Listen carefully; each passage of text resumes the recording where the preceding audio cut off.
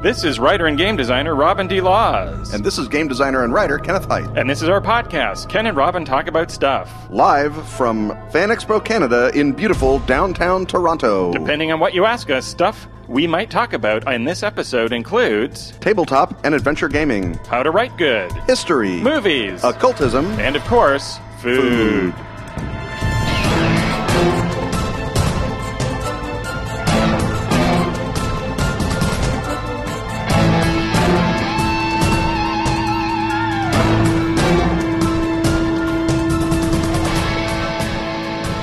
And now on a very special episode of Ken and Robin Talk About Stuff, we have a very special sponsorship. Together with Pelgrane Press, the Bundle of Holding is presenting a limited-time Bundle of Gumshoe, which is good through Saturday, September 28th. Pay what you want for this core collection of PDF rulebooks and Ken Robin emanations, Ashen Stars, Mutant City Blues, C Page XX Volume 1, and the first 4 issues of Ken Writes About Stuff, plus a 1-year KWAS subscription. All of these are the current editions, no copy protection, all the errata. Could you possibly ask for an ad more relevant to Ken and Robin Talks About Stuff? If you pay higher than the current average price, you also get the bonus books, Night's Black Agents and the Zalozhny Quartet. More titles will be added as the bundle continues, as is the standard practice there at Bundle of Holding. So if you buy now, you'll get them automatically onto your download page when they've been added. 10% of your payment goes to 2 charities chosen by Pelgrane Press honcho Simon Rogers, the Cochrane Library, and Cancer Research UK. And, you know, if the UK solves cancer, the rest of us benefit. That's true, because they are giving, sharing people there. Also, obviously, like other bundles of holding, you can put all the money into charity and just cause cancer research to be researched even more faster. And speaking of other bundles of holding, more of them are in the offing, and some of them just might feature other games by Ken and or Robin. So sign up for the mailing list at bundleofholding.com. You could not ask for a better deal, could you? No, it's pretty much perfect.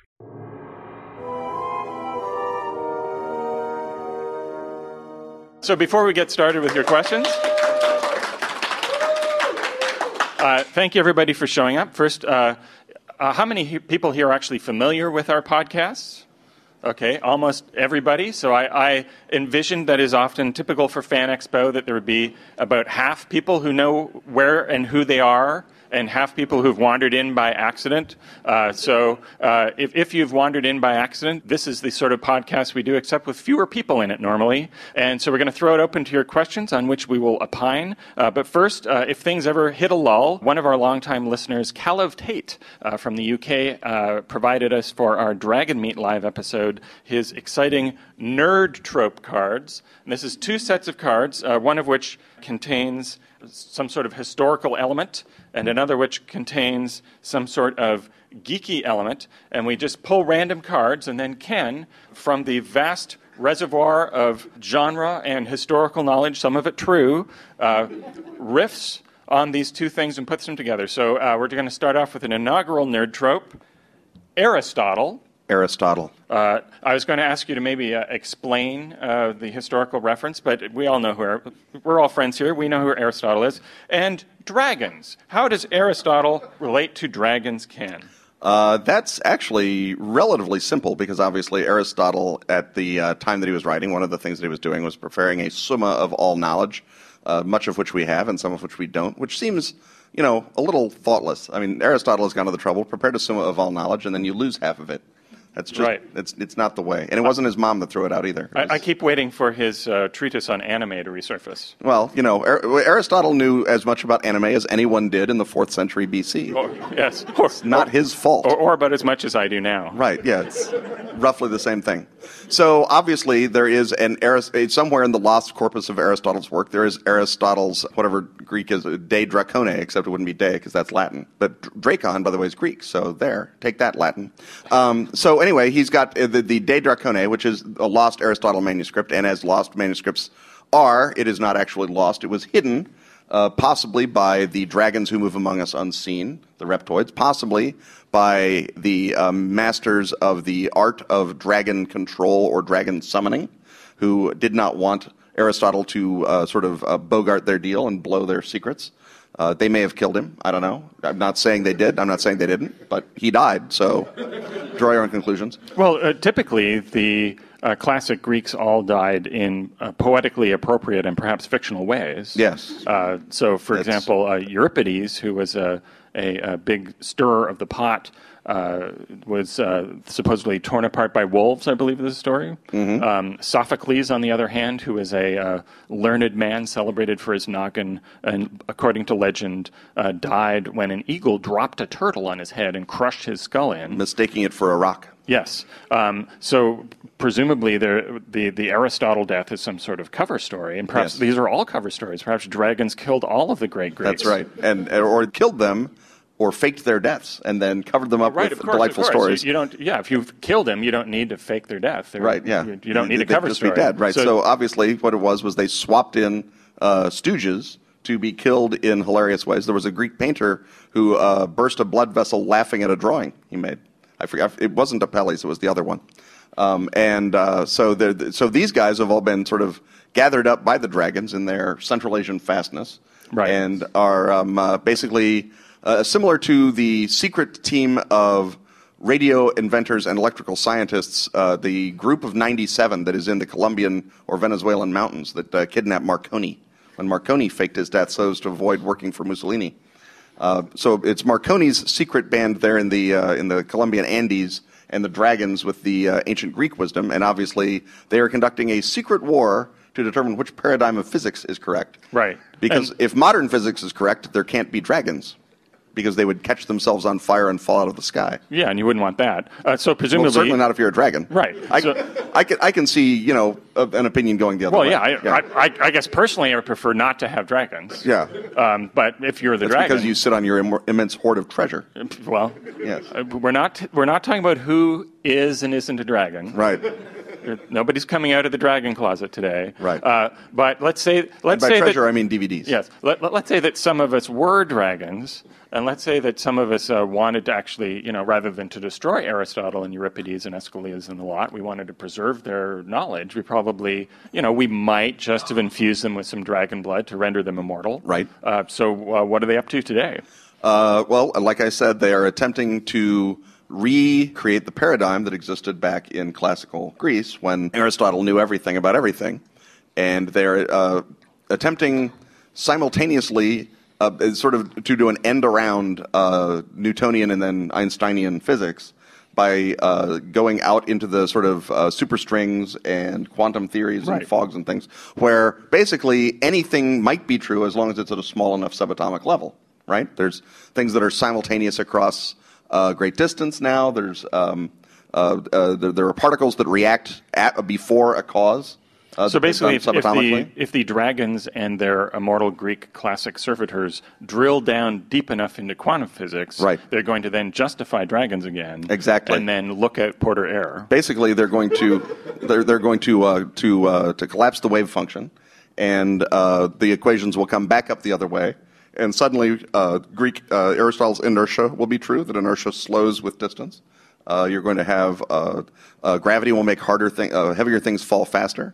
The whole Megillah will come swinging around, and the dragons will be set to take advantage of that with their, not falling as fast as heavy things policy. Right. And also, presumably in their spare time, the Aristotelian masters are, like our friend Jonathan Tweet, top Wikipedia editors. Right. Yes. Well, that's one of the many ways that they're...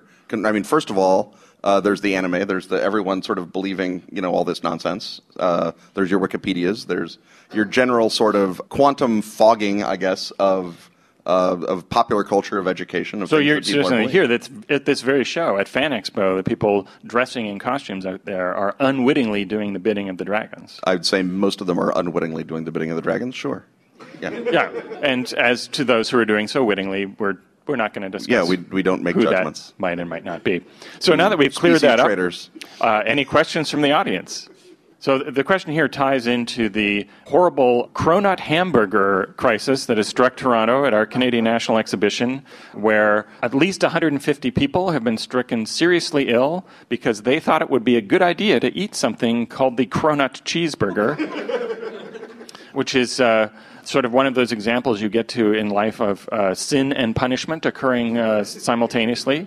So, Ken, do any famous food poisoning in history stories come to mind? The first, it's not so much a poisoning, but soft serve ice cream, of course, came about because it was a very hot summer in downstate Illinois, and a guy was driving around selling ice cream, and it melted, and it turned out the melted ice cream sold much faster than the not melted ice cream ever had. And so he invented soft serve as a result of that. And you can see plenty of, obviously the other classic example of beneficent poisoning is penicillin being discovered when Alexander Fleming leaves his Petri dishes out because he was sloppy, and suddenly all of his bacteria were dying. And rather than throwing it out, he remembered that was sort of his job. And he isolated the penicillin. So you have cases of that. I'm sure that there are cases where individual food poisonings have moved things one way or the other. We obviously don't know, for example, why Napoleon wasn't able to get up on his horse at Waterloo. Why he sort of normally what Napoleon would do is he would ride around the battlefield as much as he possibly could and understand what all the layout of the land was. Various historians have blamed hemorrhoids or other situations, but given his sort of neglect of his diet, as most of your better dictators do, he probably had some sort of gastrointestinal distress that made him unable to ride around Waterloo. There's another possibility that Robert E. Lee had the same thing happen to him at Gettysburg. I mean, not that he was eating Napoleon's food, but, you know. Yeah, if he was eating Napoleon's food, that would have explained it. That would have explained it. And it was, as a matter of fact, the general habit of rations of going bad when the revolutionary commissaries took over, they weren't actually very good at anything because they were peasants who were promoted for not being aristocrats. And that normally, aristocrats aren't good at anything anyway, but the system as such as it was had broken down, and that is why Napoleon's troops pioneered canned goods. And so the canning of food is a Napoleonic military invention. And so the sort of, in a way, the propensity of food to go bad and stifle campaigning is what caused the canned food industry to begin in the first place, and also what enabled Napoleon to march farther with less impact on the land than other soldiers before him. It shortened the supply chain. Right. Also, as far as food poisoning goes, many a Roman emperor died from eating bad clams. Right. Now, in some of those cases, it was like, bad clam. Yes. But in other cases, they did probably actually die from bad clams, and also lots of medieval rulers who would eat feasts of gilded food, which turns out to be just as bad as a cronut burger. And I believe it was one of the Edwards that died of a surfeit of eels. Which, first of all, it sounds like it should be a dish just by itself. Right. Or a surfeit of eels. Yeah. Or a Sisters of Mercy cover band. It's not an either or. And so so you have a number of that. In terms of actual food poisoning outbreaks, botulism, killing people, one of the many advantages of being rich and powerful is you don't have to eat the botulism food. And so it generally kills your sort of innocent Canadian cronut. Well, I guess they're not innocent, as you pointed out. Right, but, yes. but your they're run of the mill at the very least. Your run of the mill Canadian cronut burger enjoyers, as opposed to your kings and prime ministers and such. Although Zachary Taylor apparently died of eating cherries in milk, and that has never killed anyone before or since. Which is why one of Zachary Taylor's descendants had him dug up to see if he had been poisoned by slave owners.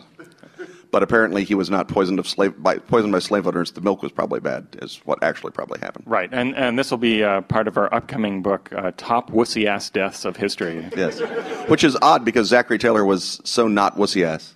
That him dying of cherries and milk is like Attila the Hun dying of a burst blood vessel while having sex with his 500th wife. Which I guess if you have to go. It's better than $4.99 because it's a round number. Right. Although there is a terrific book called The Murder of Attila the Hun, which says, of course, that he was killed by the Byzantines, just to be Byzantine about it.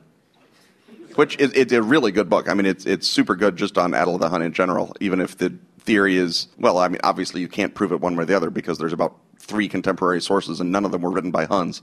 The Hunnish medical examiner did not come right out and rush something into print. Another question, please. So the question is, tell us, Ken, about the occult lore of the Netherlands? Well, my favorite occult thing that happened in the Netherlands is probably the alchemist demonstrating the elixir vitae to. Oh, and I may screw this up. It's one of the Dutch fathers of science. I think it's Christian Huygens. That was he was at court at some emperor's court or wherever it was, and they had an alchemist there, and the alchemist did his sleight of hand thing, where he demonstrates the elixir vitae that turns lead into gold, and Christian Huygens played the sap part of hey, the Dutch astronomer that I've never met before, will you come up here and examine my materials and see that there's no possible way I could substitute the preposition nugget of gold for this lead item? And Christian Huygens comes up and, no, as an astronomer, I'm used to looking at alchemical equipment, and I can tell you this is, completely tamper-free. And then it turned into gold, and he spent a lot of his later career. It was Van Helmont. It was not Huygens. It was Van Helmont, so it was an actual chemist. Spent a lot of his later career trying to basically duplicate a magic trick that he'd seen, which I think is one of those sort of great stories about early science where they, the experimental data is mixed. Right, yeah. In one case out of 100, a guy was able to use this to make lead into gold, but so far... Yeah, well, that'll never happen again except for cold fusion. Yes, right. And polywater... Yes, and the list goes on and on. So I think Van Helmont and the Alchemist is probably my favorite Dutch occult story. But obviously the Dutch overproduced history, being the Dutch, and there are lots of other sort of similar type examples from that 15th and 16th century era. Another question. Sorry, if people are not, I'm not sure how much the recorder is going to. So the question is, if you have an iconic character in a role-playing game, what do you do instead of giving them more money and stuff in order to allow them to progress? And an iconic character is a character who does not change over time the way a dramatic character does, but continues to restore order to the world by remaining true to themselves. And so, for example, if you look at Conan, I would argue he is very much an iconic character, but he goes through an outward arc of accumulating more and more stuff and becoming a king, but always remains Conan, and that his, part of his Conan-ness is that he is destined to become a king, and part of that destiny is the fact that the King story came first, and then Howard filled in the earlier stories. So if you look at whatever more stuff a role-playing system gives a character other than whatever character development or additional plot hooks are surrounding them, look at ways to just say, well, this just makes you more you. So one way to do that is to look at Batman, for example, accumulates more and more stuff that makes him more Batman over the course of all these different continuities. So, instead of getting a random sword or gun, Batman gets a batarang. And, of course, in this case, he's not just finding it, he's building it. So part of that would be about giving the character, the player, license to decide what additional stuff and reward they get. And so if they get a bunch of money and decide to do something with it, help point them in the direction of doing something that, continues to reify that central iconic ethos. So it's like, well, time to build a bat cave, time to make you more of who you were all along.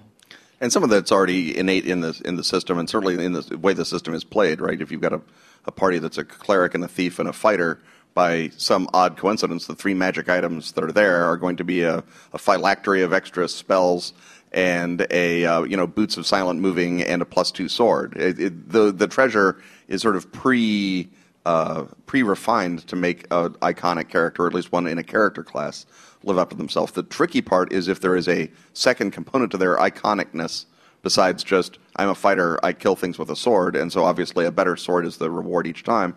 If that fighter has a second thing that they are always true to, then both the GM and the player need to be alert to getting rewards that enable that to happen. So if their iconic thing is, I always protect, I protect women and the weak, right? If they're like an Arthurian knight, then your reward in some ways is to have a greater role in the kingdom as a protector of women and the weak. Maybe you are you become the landlord, the titular landlord over a nunnery or something, and now you have a whole a domain of women and the weak that you have to protect, and that makes you more you, even if it's not necessarily a +5 sword to smite people who are attacking women or the weak. I sense a pause in the action. So, World War I, objects of power.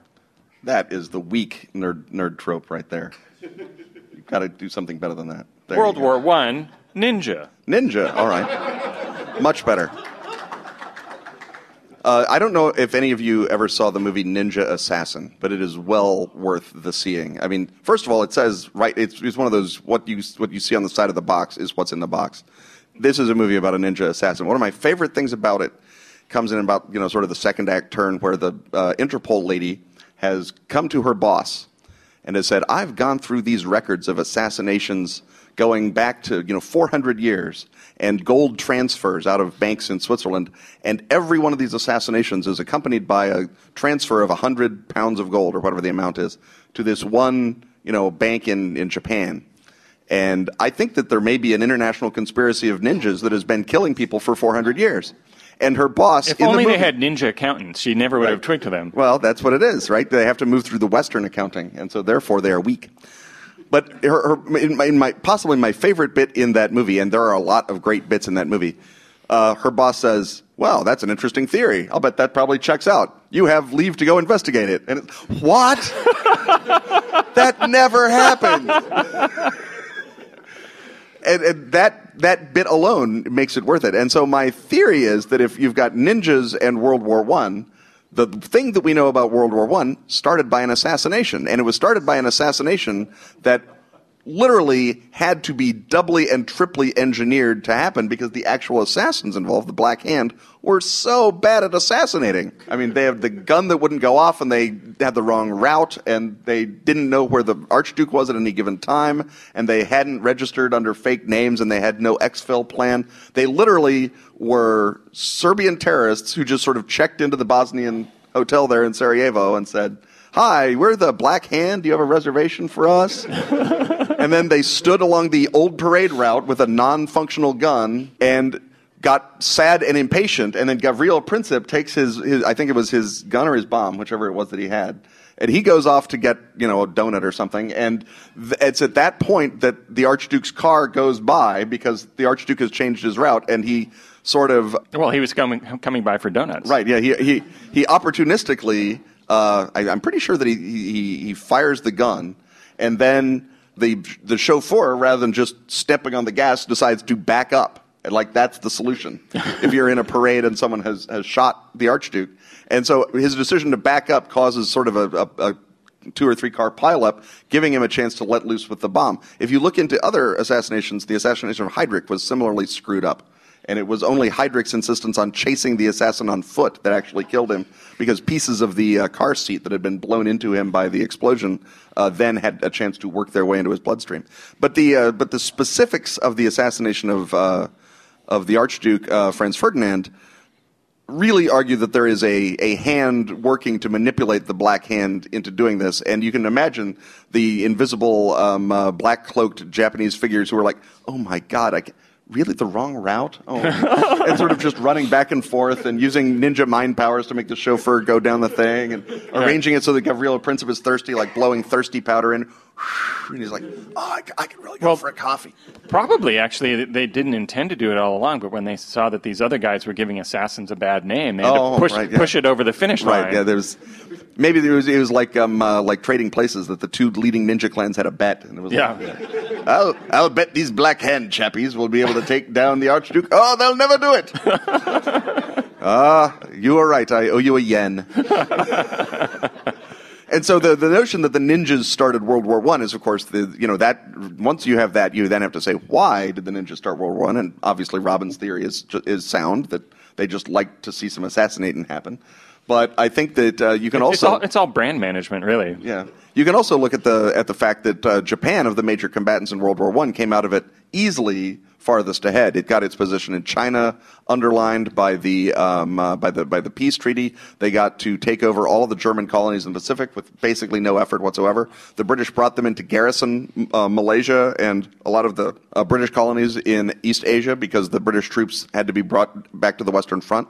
So the Japanese were in power positions throughout East Asia as a result of World War I. So the Japanese government obviously planned all of this, and by Japanese government I of course mean the gloved on the hands of the ninjas.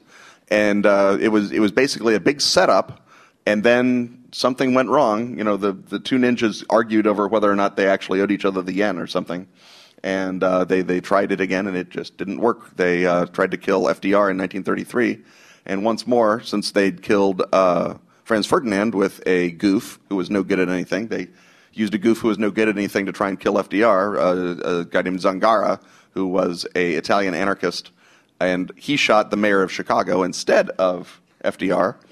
And there laid their mistake. They then had to go through with World War II with the results that we all know. And that suggests an alternate theory, actually, which is perhaps the ninjas actually go around screwing up everybody else's assassination attempts in order to maintain their monopoly. Right. That it was the ninjas that jostled Lee Harvey Oswald when he was trying to shoot Governor Connolly. Right. Yeah. So that goes with their motto on their business cards is ninjas, assassinations you can trust. Right, yeah. Like if the rival Cronut cheeseburger had been going around and poisoning the first guy's Cronut cheeseburgers.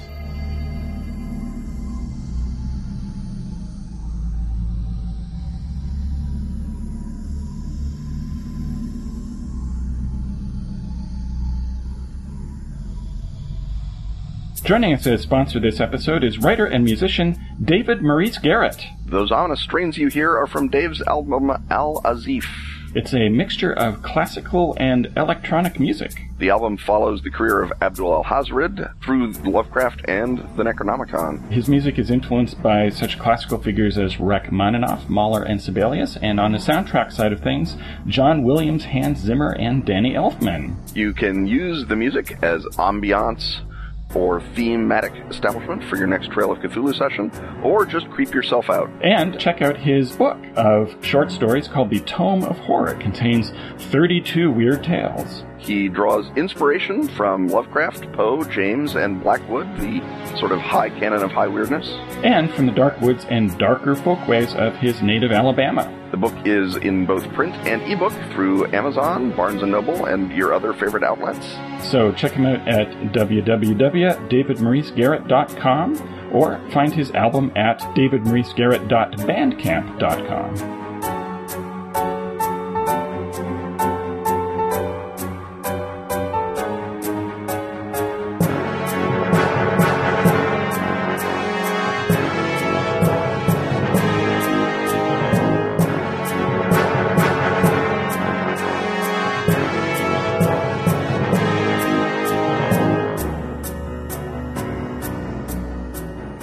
Okay, well, it's time to begin a impromptu segment of Ask Ken and Robin. We have a celebrity questioner from the Great Ether, and that is our pal John Kovalik, sponsor of the show.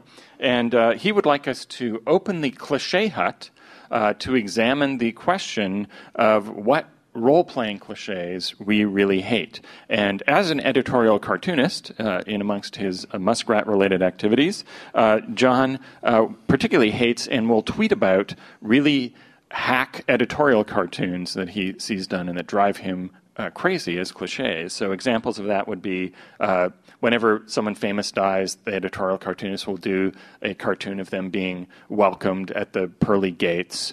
And, so there'd be some little twist where, if Federico Fellini is greeting Marcello Mastroianni at the pearly gates, whatever. But, basically somebody famous dies.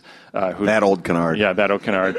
and then the cartoonist can just draw that and hit the links or play Call of Duty all day long. Other ones are a tragedy happens, and so they draw somebody with a single teardrop.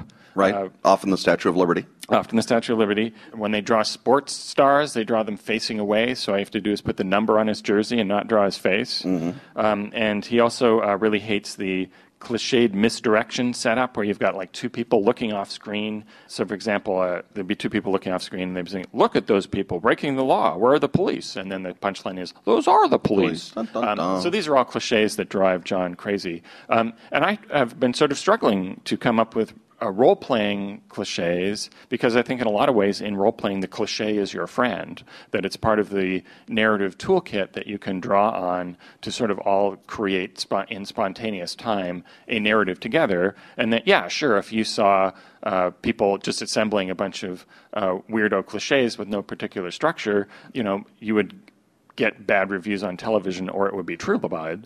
But in a lot of cases, in role-playing, cliches are really helpful. So are there role-playing cliches that really burn you, Ken? Well, I agree with you certainly that when you're inside a stereotype, when you're inside a standard trope, you don't recognize it. I've run players through Orpheus a bunch of different times, and the only thing that surprises me is how often one of them will look back. It's like, you know how the story ends, right? Not news. But when you are inside the story, it's exciting because even if you recognize the cliche, as I suspect some of them have, it's fun to be inside the story of Orpheus, right? You think that that's terrific. And so if there's a thing where you have to get the Rod of Seven Parts to stop the evil warlord from unleashing the army of orcs, that's fun while you're playing it because the reason you're involved in a Dungeons and Dragons game is not because it's going to make a terrific novel someday. It's because the events at the table are interesting or challenging or whatever. And obviously, I would prefer that GMs reach a little farther and try a little harder. But there's nothing wrong with that basic setup. That said, if I read one more alternate history, and with the steampunk coming along, it is even worse than normal. If I read one more alternate history in which the American Indians, nothing else happens except somehow they beat the white guy and kept some giant swatch of the West. It's just sheerest wish casting. I mean, it's really embarrassing. And I don't mind if you come up with a reason. And when we did GURPS as Kali for GURPS Alternate Earths 2, and the order was make the Aztecs win. And it's like, all right, that's impossible. So we went back to 500 BC and had the Phoenicians discover America and bring disease population so that by the time you get the Aztecs, which is still impossible after that change, they're not all going to die of smallpox. But the notion that, no, steampunk makes them immune to smallpox and also solves the fact that they're demographically literally less than 1% of European America, that'll work. It's like, no, actually more technology makes the civilized white guys even worse. That's how that works. Yes, so, giving the British Empire more crushing ability. Yeah, right. Yes, it's not going to be a happy. But situation. now the Sioux Indians have Zeppelins. You're really not paying attention. And so that is the thing that really gets up my nose because it is sheerly wish casting and it is almost never done. Even in the context of, oh no, magic came back, and if magic comes back, as long as white guy magic doesn't come back, yeah, then maybe why not? Maybe Thunderbird or whoever comes out and knocks down all the Zeppelins and everything's copacetic. But that's not. I really it grates on me. I know that there are people who get angry when you get an independent Texas in future books, but Texas actually was independent, whereas the Indians. Sadly, did not actually ever manage to hold the white guy back from anywhere that was not Arizona for more than 10 years. So, speaking of alternate history, one of my big cliche pet peeves is the alternate history, which is radically different from our own, but where all of the major historical figures still appear in the story. Sometimes in radically different situations. So it's like, you meet Thomas Jefferson, but now he's running the bar that you hang out at.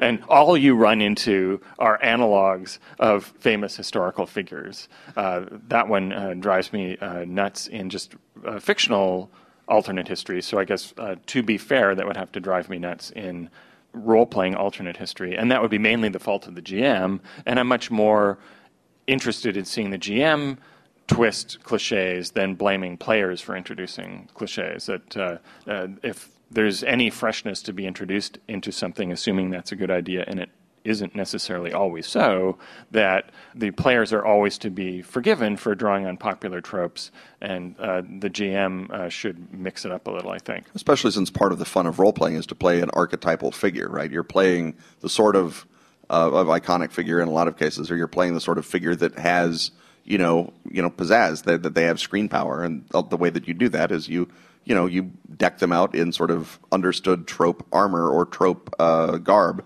So yeah, the detective has a deerstalker hat and a monocle, and he squints at stuff, and all those things happen because that's what makes it fun. That's how you know you're playing that guy. Another cliche that would totally be the GM's fault, and one of the few cliches that I condemn is the Mr. Johnson screws you at the end of the mission. Yes. And it's true that in a lot of espionage genre stuff and in a lot of gangster, assassin, hitman movies, that's absolutely the most common plot development.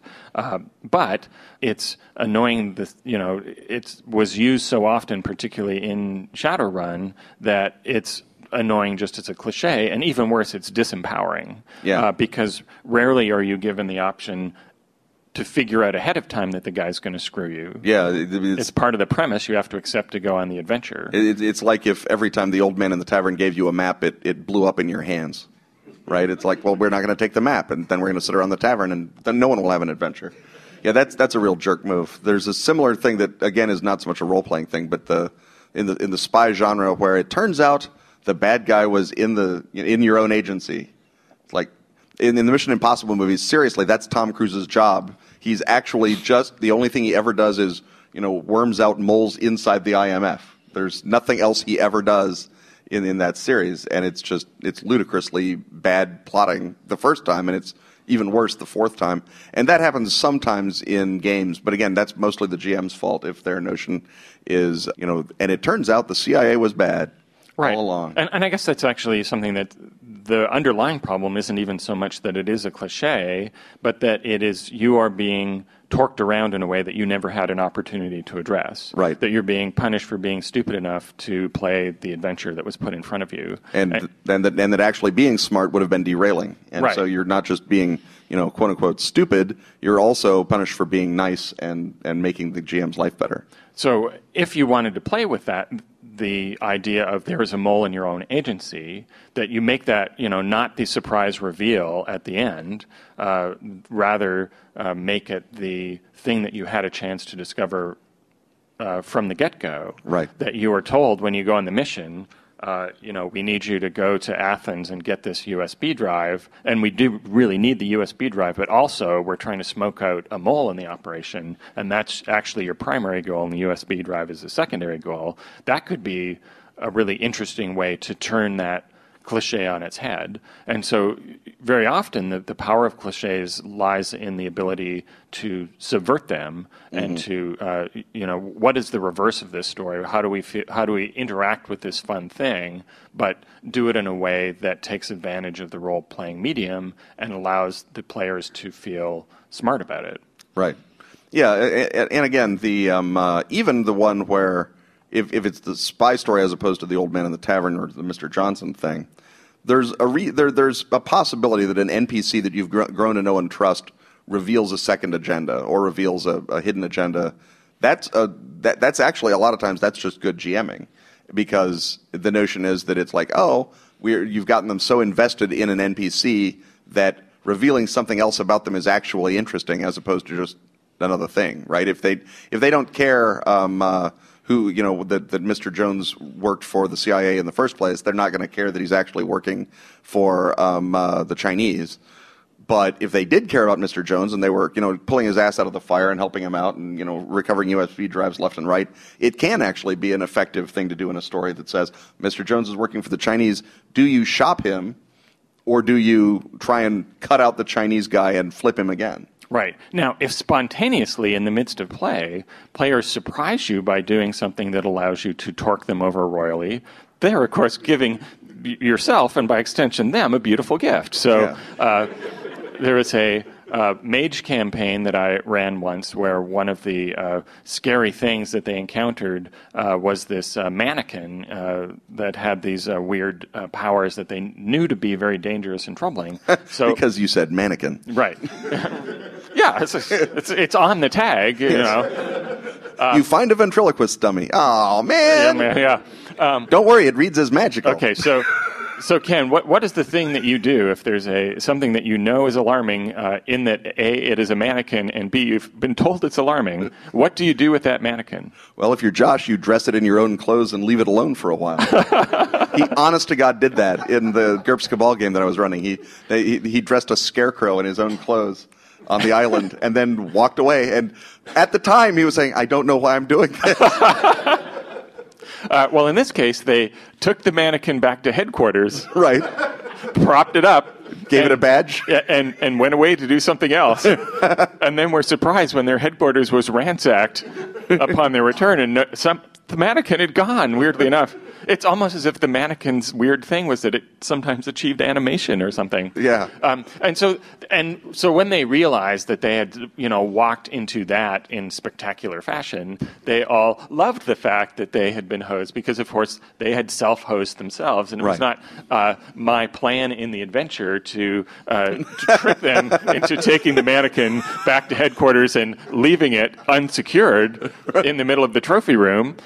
If I'd set that out, as an adventure and try to have it published, the editor would, of course, send it back. The players will never do this. That will never happen.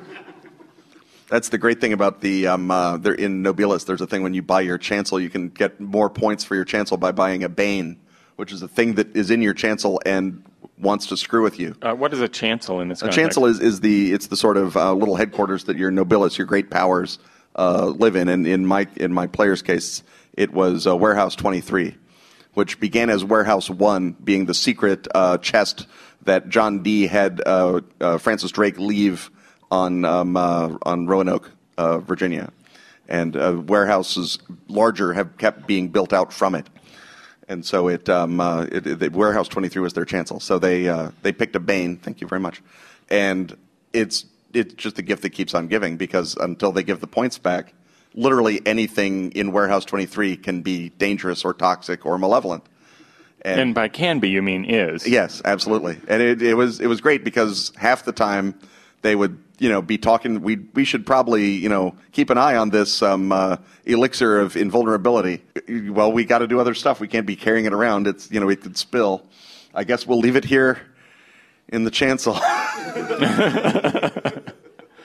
Well, I think we've wandered well and truly from our original brief, which is our sign on the podcast to wrap up the segment and cue the theme music. So let's move on to another question. In the back. So modern gaming is pretty much dominated by the genres of fantasy, science fiction, and horror. What other fiction genres do you think could stand to be further developed into interesting areas as a game? Well, at the risk of promoting one of my own new things. No, Robin. No. Don't break your perfect record. Yes. So I have a new game called Hillfolk, which is based on a rules engine called Drama System. And what that is basically a framework that allows you to create the dramatic dynamic of a serialized dramatic show like Breaking Bad or Mad Men or The Sopranos or True Blood or Game of Thrones. And I wrote a one setting for it in which you play Iron Age raiders, and then got a lot of the great lights of role-playing, including Ken and Ed Greenwood, who's also here at the show, to write their own settings for it. And a lot of those settings allow for narratives that don't have any adventure element to them at all. But, for example, so there's a bunch of science fiction ones that are like classic non-space opera science fiction that are about ideas and the human ramifications of that. There are historical settings that, again, might have an element of violence or danger, but are not adventure settings per se, that they're about people interacting together. And there are a lot of other examples from the indie storytelling movement games that also tackle things that are outside the adventure genre. Emily Care-Boss does an interesting series of games based on romance and creating relationships and so forth. We've been given the 5-minute warning, so maybe we can have some quick lightning round questions. Good question. You've written a lot, Ken, on the occult in the Nazis.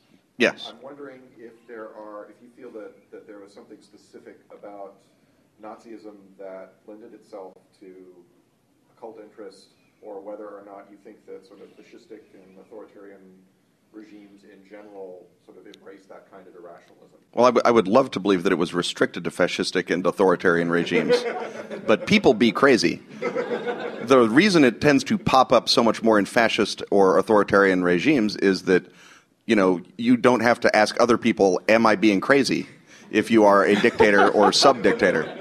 You can just keep on keeping on with your, Hollow Earth and your Tibet and the rest of it. Do I look crazy in this uniform? Does this? Oh, no, you look great, man. You look great. Does this obsession with Primordial Thule make me look weird? No, not at all.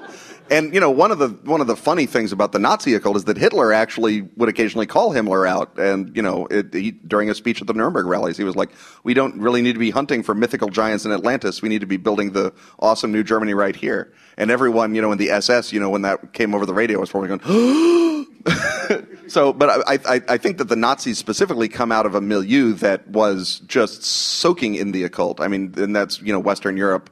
Right after 1900 is just boiling in it. There was a huge revival of occultism starting basically as a reaction against the Industrial Revolution, just like Romanticism was, and had been sort of really bubbling along nicely. And so the Nazis were steeped in it, but so were the French political movements at the same time. So were the Poles, the Russians, of course.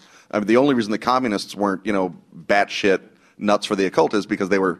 Their materialism was such a hardcore part of their ideology that they couldn't really be talking about Atlantis and wavy hand magic. And even then, there was still a big segment of the Soviet movement that was occultists and believed in Shambhala and magic Hollow Earth. And most of them got purged in 1937 when Stalin was crossing all his T's and killing all his I's. Yeah. So while you're purging, the crazy people are the low-hanging fruit. Yeah. So maybe one more quick question. Have you formed a new opinion of the mayor since he's a arm wrestling champion? Now I understand that really the mayor is governing as a wrestling heel. Rob Ford now makes total sense to me. You're waiting. Are you waiting for the face turn? Or are you waiting for? For Stone Cold Steve Austin to come out of retirement and flatten him. Well, all I can say is that the improbabilities of the storyline make more sense now that I know they're being written by Vince McMahon. Yeah, right. Yeah. Suddenly, I don't know why I didn't see it myself. Well, on that most appropriately Ken and Robin note. Stuff having once again been talked about, it's time to thank our sponsors. Bundle of Holding, David Maurice Garrett, Dork Tower, Pro Fantasy Software, and Pelgrane Press. Music, as always, is by James Semple. Help keep this Gallimaufry going by clicking the donate button at KenandRobinTalkAboutStuff.com. Joining such illustrious listeners as James Chang, Andrew Miller, Arwell Griffith, and Benjamin Hinham. Subscribe to the show on iTunes, Downcast, or your podcast app of choice. On Twitter, he's at Kenneth Hite. And he's at Robin D. Laws. See you next time when once again we will talk about stuff.